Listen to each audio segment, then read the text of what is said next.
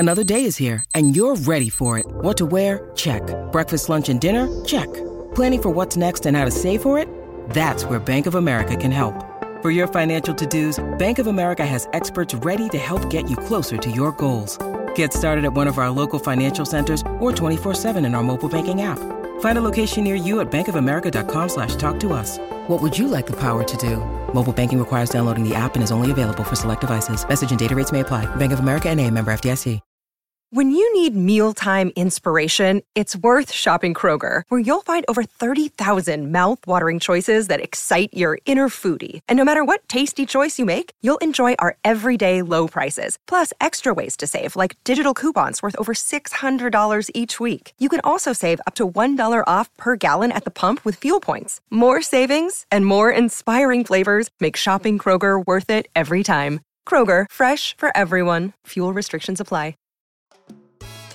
Good morning and welcome to Big Fish, Small Pod. I'm A.T. Wardell, the host here on Wednesdays and Fridays, as we approach the end of this 2021 season for the Miami Marlins.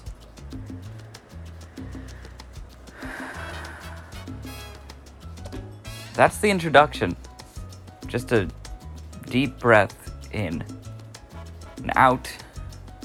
That's how this season has felt. Yesterday, the 28th, the Marlins played a doubleheader against the Mets. Yesterday, I couldn't really express why they did it. I mean, I know that the season needs to happen, and I guess that's the priority. But with both teams out of contention and with a real seemed like a toxic year up in New York, Jacob deGrom, talking to media yesterday, referencing the fact that he feels equally as disillusioned by the current ownership in New York as he did with the past. Not really a recipe for success when you look at the Mets season, just as it played out. deGrom was amazing at the start of the year, and the Mets were relatively in it. Then they kind of ascended to they were in first place for most of the year, and it felt real. They were buyers at the deadline. They added Javi Baez, but then they just fell off. deGrom's injury season, just the offense got into a certain level, but it just couldn't get past that loss. He's a critical person for the Mets. It felt like yesterday was a day of statements. deGrom saying that Noah Syndergaard returning back, pitching for the first time in 2 years. The Mets made another statement with that. Plus, whatever that was about, a live comedy at, Citi Field, or whatever the reported developments that Steve Cohen is considering to make the New York Mets more of a draw to a younger audience. Think Zoomers, I suppose. But it felt out of touch. The Marlins themselves played 2 games yesterday after a season of there was some turmoil. Obviously expectations weren't met early in the year, owing in part at least to some high leverage bullpen innings. Moving on from that, which was kind of circling back to that, actually, what was with that, in part at least, is that this was a bullpen just assembled spur of the moment, just in the off season, just piece by piece added to by Kim Ng, primarily focusing on that project and doing a decent job, getting a lot of talent, but not that earth-shattering dominant reliever that can win a game for you, which is what you need in those high leverage moments if you're trying to contend and make the World Series. The Marlins bullpen hadn't made it up to that notch yet. No one was at that point early in the year. some pitchers have continued to like develop in the minor leagues and show some potential. Jesus Luzardo is the Marlins added an incredibly talented pitcher in him. Edward Cabrera, Sixto, also really talented arms.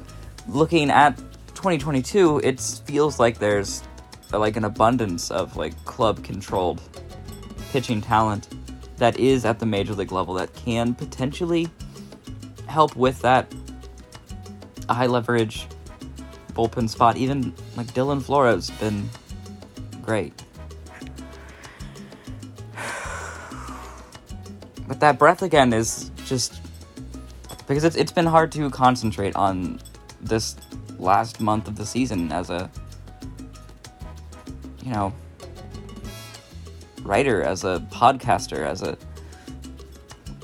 it's hard to say that I'm in any way an influencer of the sort. Looking at my Twitter ratios, it's probably more that I've been influenced by the Marlins and the sentiment about it than I have influenced the sentiment about the Marlins.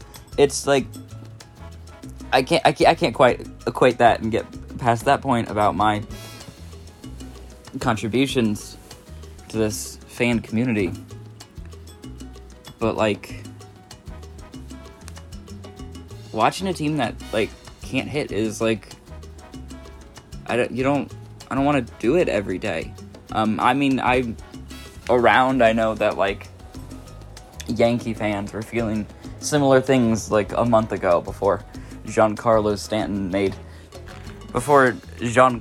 Stanton really started to milk out his home runs the way you might see. Well, I feel quite plainly a follower of Jazz in that regard.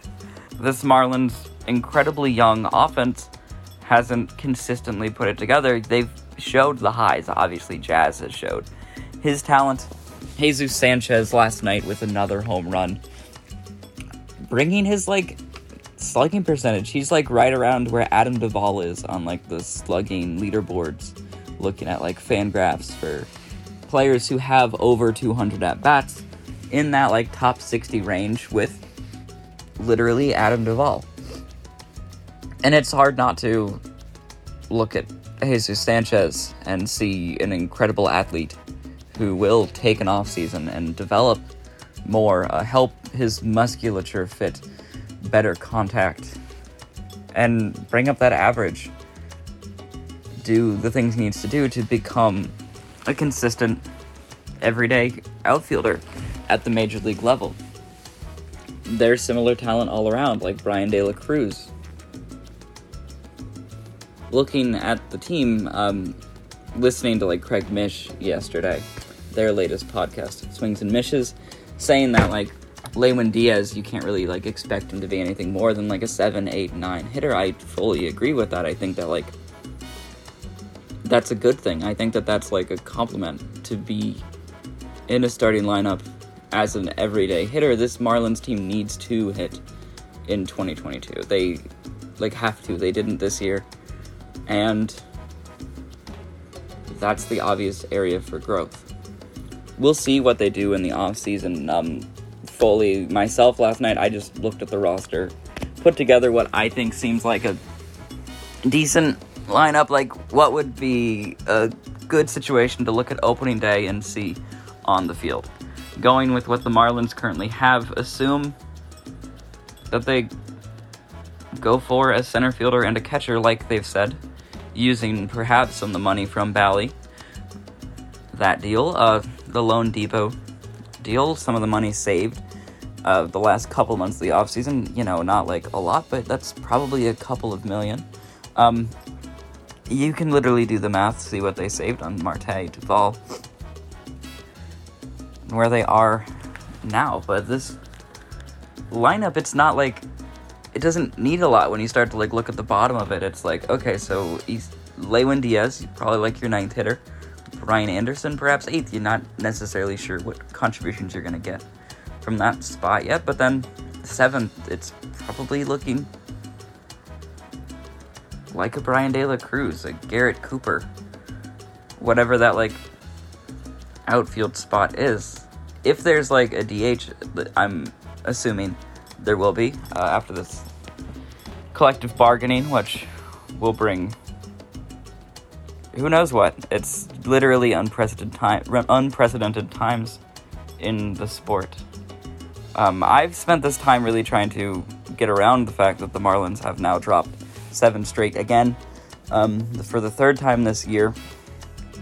In the doubleheader yesterday, Trevor Rogers looked like good. Just want to note that. But today, the Marlins will face Taijuan Walker and the New York Mets, bringing Eliezer Hernandez to the mound in the contest, which will begin at 7:10 tonight. Jacksonville Jumbo Shrimp are also back in action today. After a couple days off, they're facing the 5 last games of their year. Still no starters announced, but be on the lookout for Max Meyer. For the podcast, I've been A.T. Werdal. For my deep breathing, I've been just in that state. And, for Fish Stripes, we'll be back on the podcast tomorrow with another episode of Big Fish, Small Pod, featuring Daniel Rodriguez.